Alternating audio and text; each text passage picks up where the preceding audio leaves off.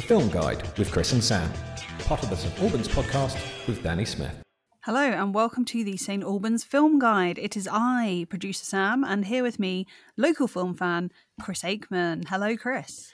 Hello, producer Sam. Hello.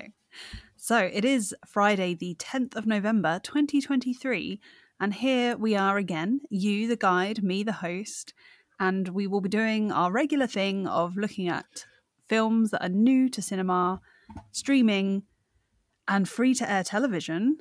Well, not necessarily new, but your picks of movies on free-to-air television. Yes. And a little bit of wandering around the world. Indeed. Got a good one this week. Yeah. Shall we kick off with films in the cinema? We shall, and I've picked out 3 films that are new in cinemas this Friday. And the first one is a big one that I know you're excited about. I am. It's, actually one I've heard of. Yeah, so this is the latest Marvel movie from the Marvel Cinematic Universe, and it's The Marvels. It'd be funny if it wasn't an MCU film, wouldn't it? Yeah. It sounds like The Marvels could also be like a sort of a biopic of a 1960s or 70s like soul group or something like that. Yeah. Yeah. Let's make that and make millions on box office by people accidentally watching the Accidentally going, I think there might be problems with copyright, but we'll see. What, the word Marvel? I don't think so. They don't own it. Anyway, so this is the latest film starring Brie Larson as Carol Danvers, or Captain Marvel. And you're a big fan of Captain Marvel. Indeed. And she gets her powers entangled with those of Kamala Khan, aka Miss Marvel, from the TV series, and Monica Rambeau, who, when Carol last saw her in Captain Marvel, she was but a child.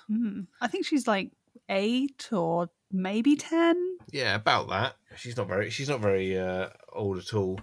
And I'm pretty sure her last name is just Rambo, not Rambeau. Rambeau.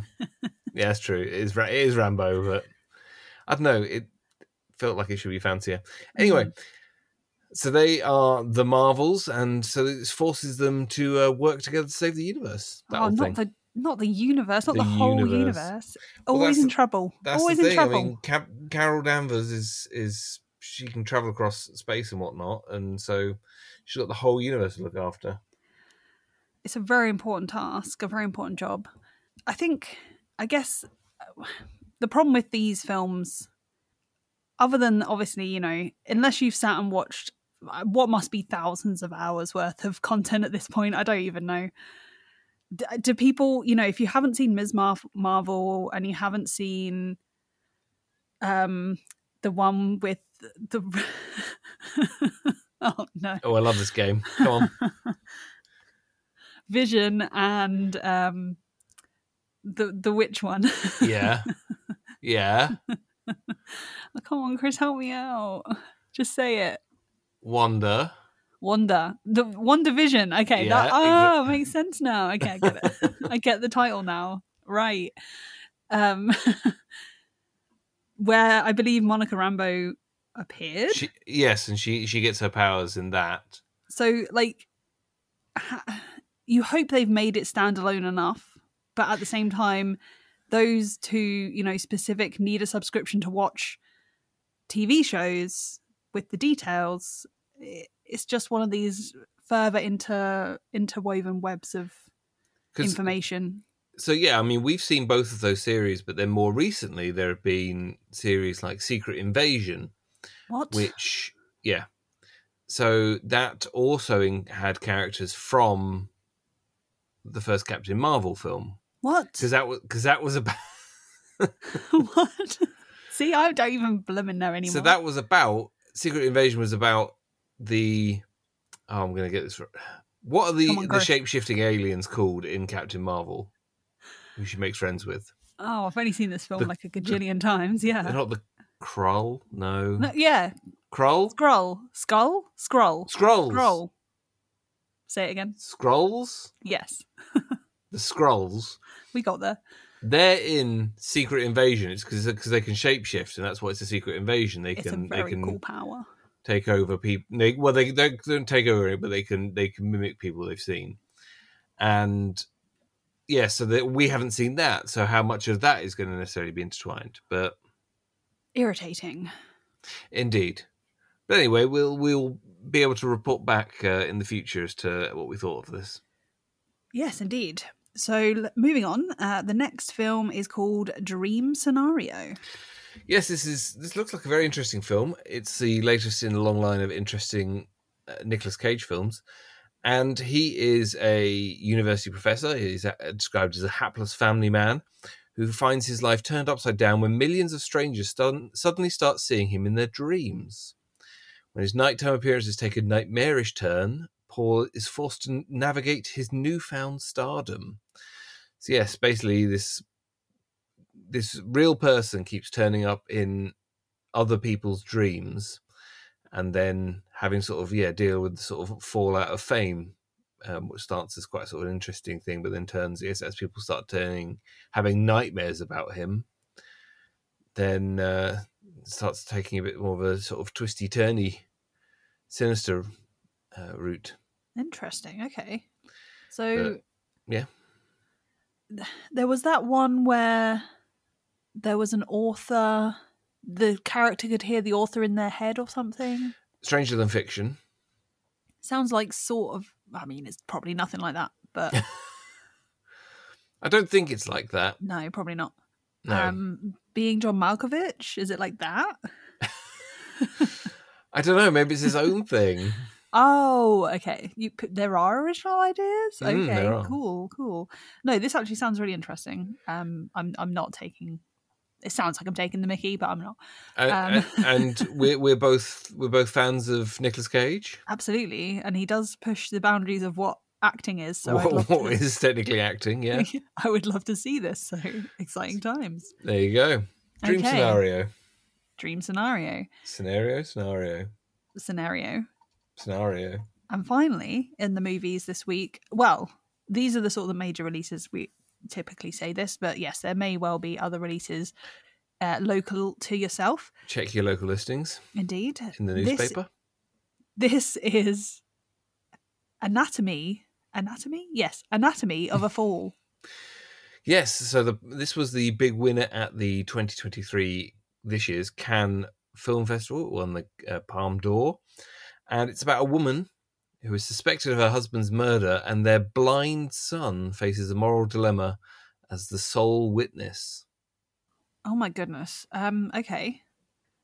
Normally it's the husband that did it, but if he's the one who got murdered, it's hard to really blame that one. Sometimes it's not always the husband. No, sometimes I guess it's the... sometimes the husbands are the ones that get it. Yeah, it's the other spouse. Okay, yeah, maybe. Well... Or is it their blind son? Who knows? Oh, moral dilemma. Okay. Well, that's exciting. If it won the Cannes Palme d'Or, that's exciting times for them. It is. Congratulations to all involved. It is out today.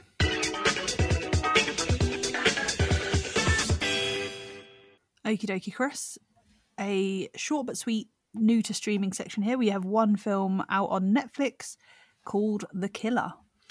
Yes, this is one of the sort of big, generally big releases this year. It has appeared in cinemas, and it's sort of going to be, it's considered by many to be one of like a big Oscar contenders this year. And it's about a hitman, hence the title, who after a fateful near miss, he battles his employers and himself on an international manhunt he insists isn't personal. So it's directed by David Fincher, who many people will know as the director of Fight Club and Panic Room, one of your favourites. Yes. And The Social Network, Alien 3, Curious Case of Benjamin Button, all sorts. Which is one of not my favourites. Exactly, yeah. They can't all be hits. Mixed bag. And it stars Michael Fassbender as the titular killer, but also Tilda Swinton, who is always excellent, and I could probably watch in anything. I mean, maybe not Asteroid City. Have her... I mean, she is good in Asteroid... Okay. She was good in Asteroid City, yeah. Have have her and Nicolas Cage ever Work acted opposite together? one another? Yeah. Not that I recall, and you know how good I know stuff about Yeah, things. exactly. You're always great at recalling stuff. But no, I'm going to go with no. That's what I'm going to say. Sure. And I'm happy to have the emails. So that is The Killer. Yes, it looks great and has had some very good reviews. And David Fincher is he's an interesting film director, and generally produces very good work. So hang on, if this is up for if this is up for Oscars potentially, has it been in the cinema or is it coming out? I did start by saying it has appeared in cinemas already. I was listening. I was testing you. Okay. Well, thank you very much for keeping me on my toes. Absolutely. But it did come out a few weeks ago in cinemas for a sort of short cinematic run before it is appearing. You might be able to still see it in some cinema screens, but if you want to see it on the big screen, but it is now available on Netflix. Well, great. Moving on.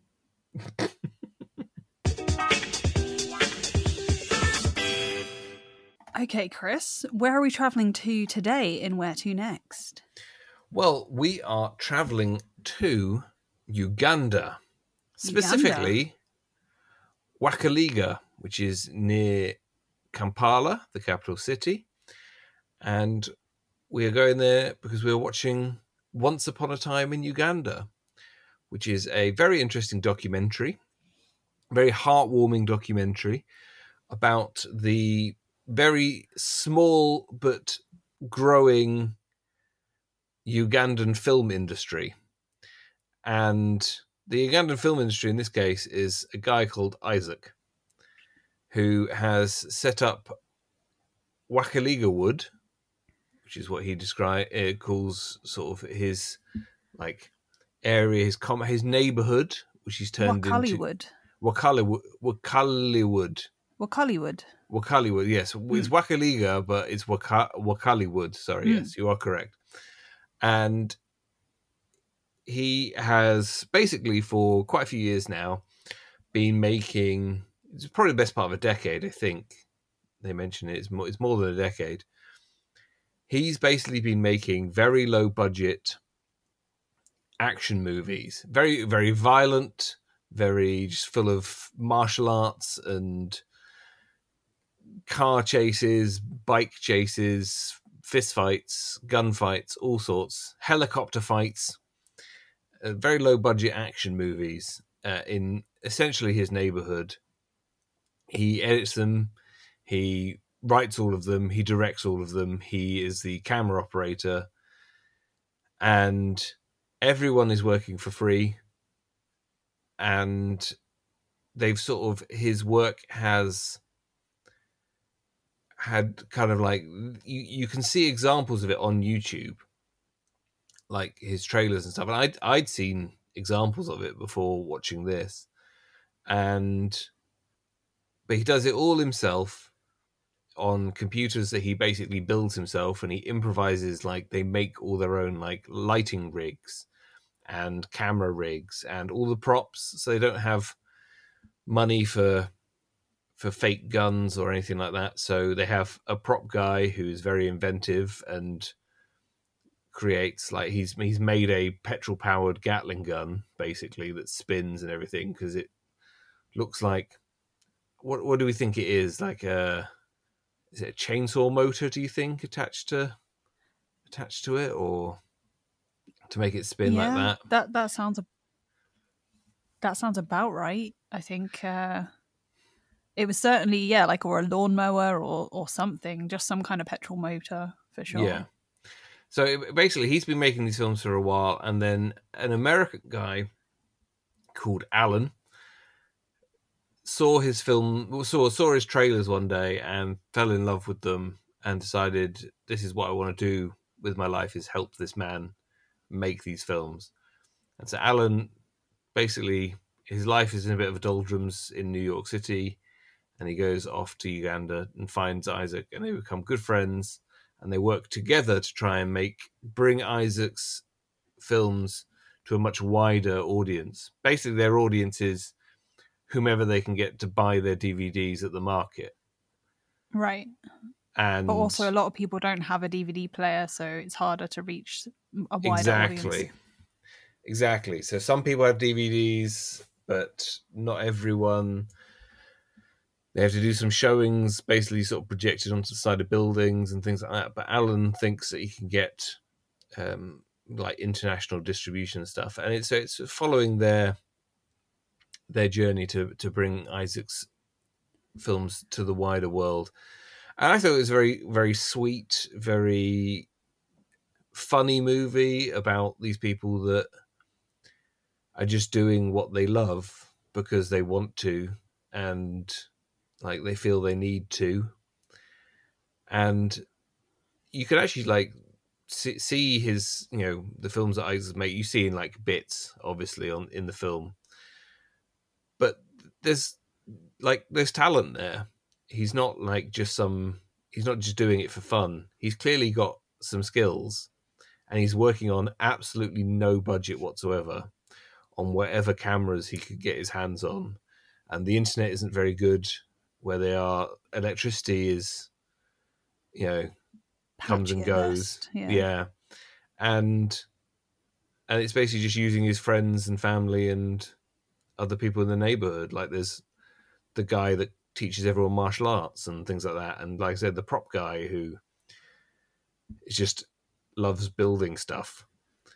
And it's sort of like they make an interesting point, I think, as they that people in the wider world, when Alan's looking for distribution or people to take Isaac seriously, they have this idea that the films should be more serious. They should be about things like poverty in Africa, poverty in Uganda, and so they don't want action films. But Isaac wants to just make the films he sort of grew up watching.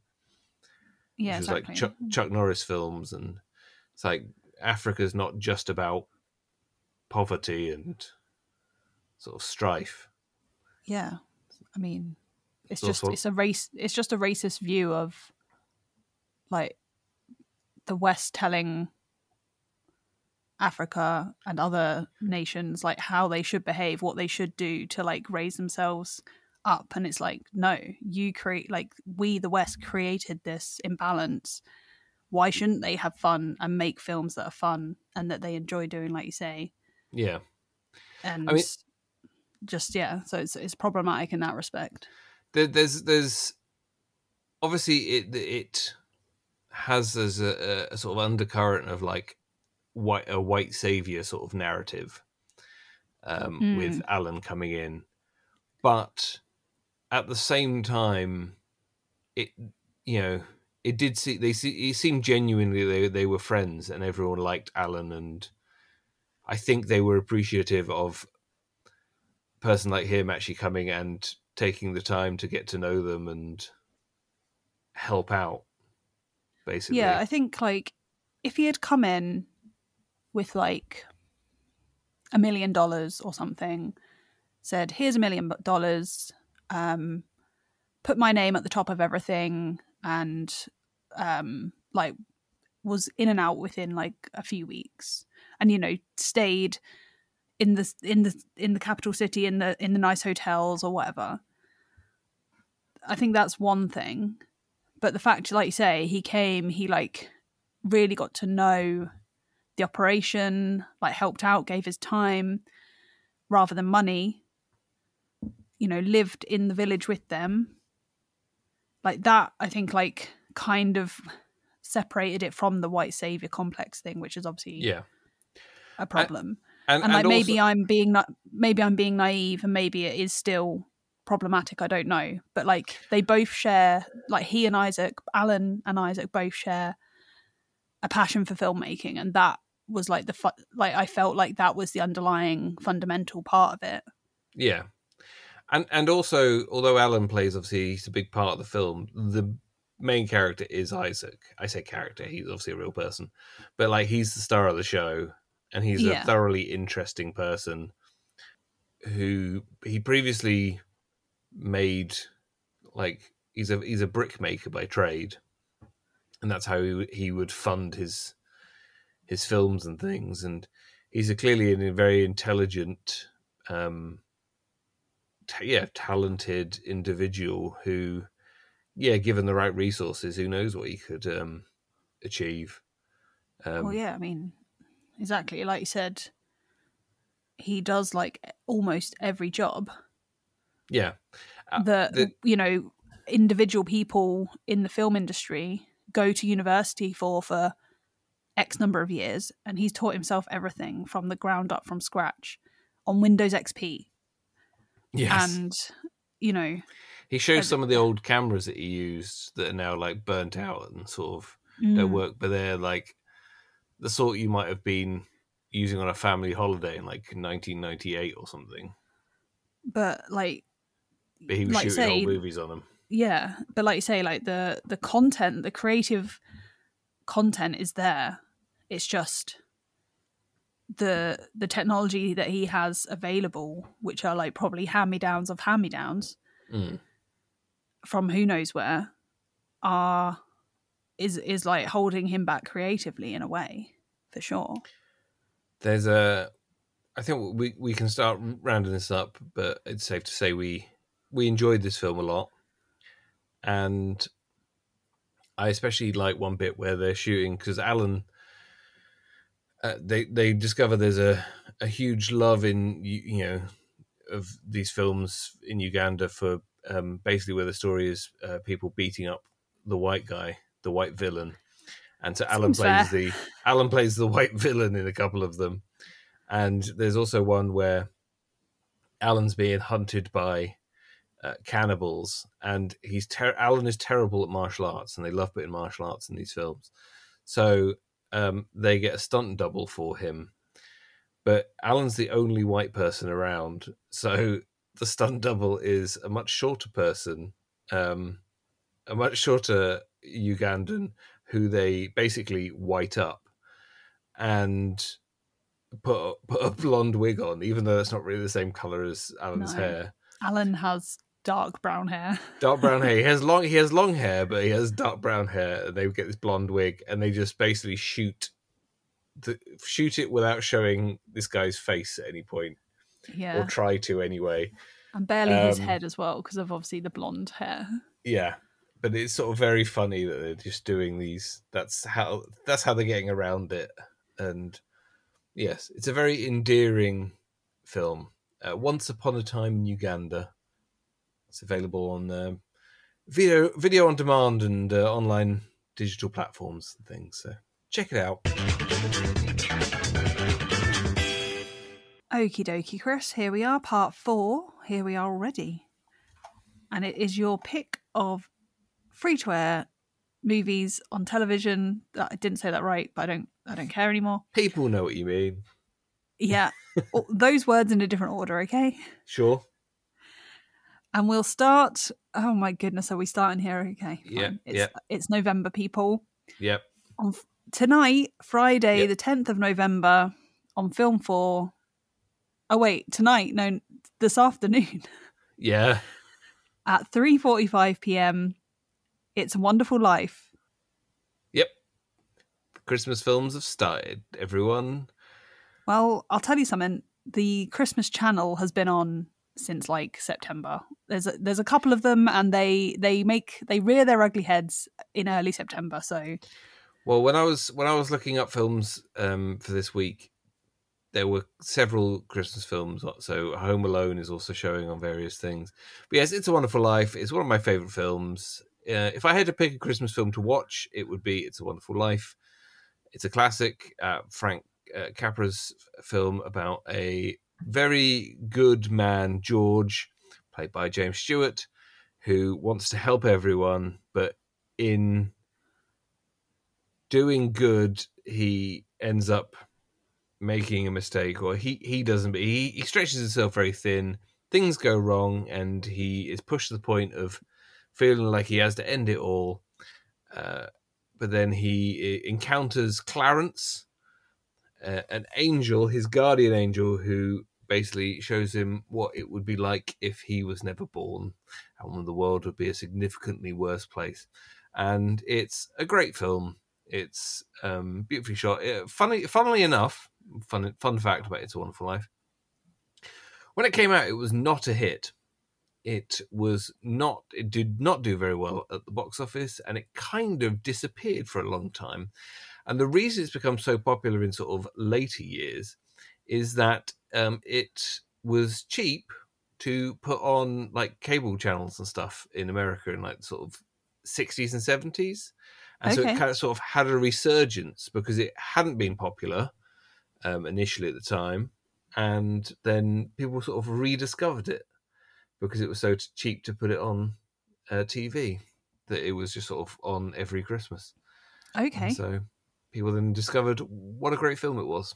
Oh, and yes, because obviously back then there was only like 4 channels at most, and so chances were people were going to come across it. Whereas if a similar thing happened today, it probably wouldn't.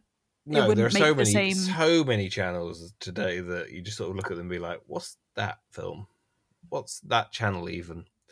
But anyway, It's a Wonderful Life, film 4, today, 3:45 p.m. Moving on to Saturday, the 11th of November, so tomorrow, as this comes out, on film 4 at 11:25 p.m. There's a film called Freaky. So this came out a couple of years ago, and it's a comedy slasher film, which is a sort of twist on Freaky Friday. You know, the body swap film. I just read it as Freaky Friday. Yeah.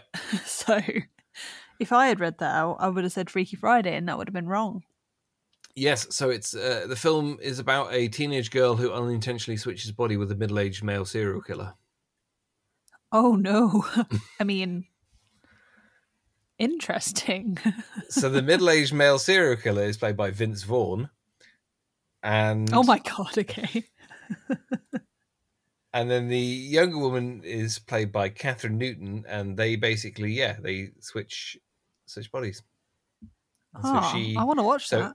There you go. Well, you can, because it's on Film 4 on Saturday.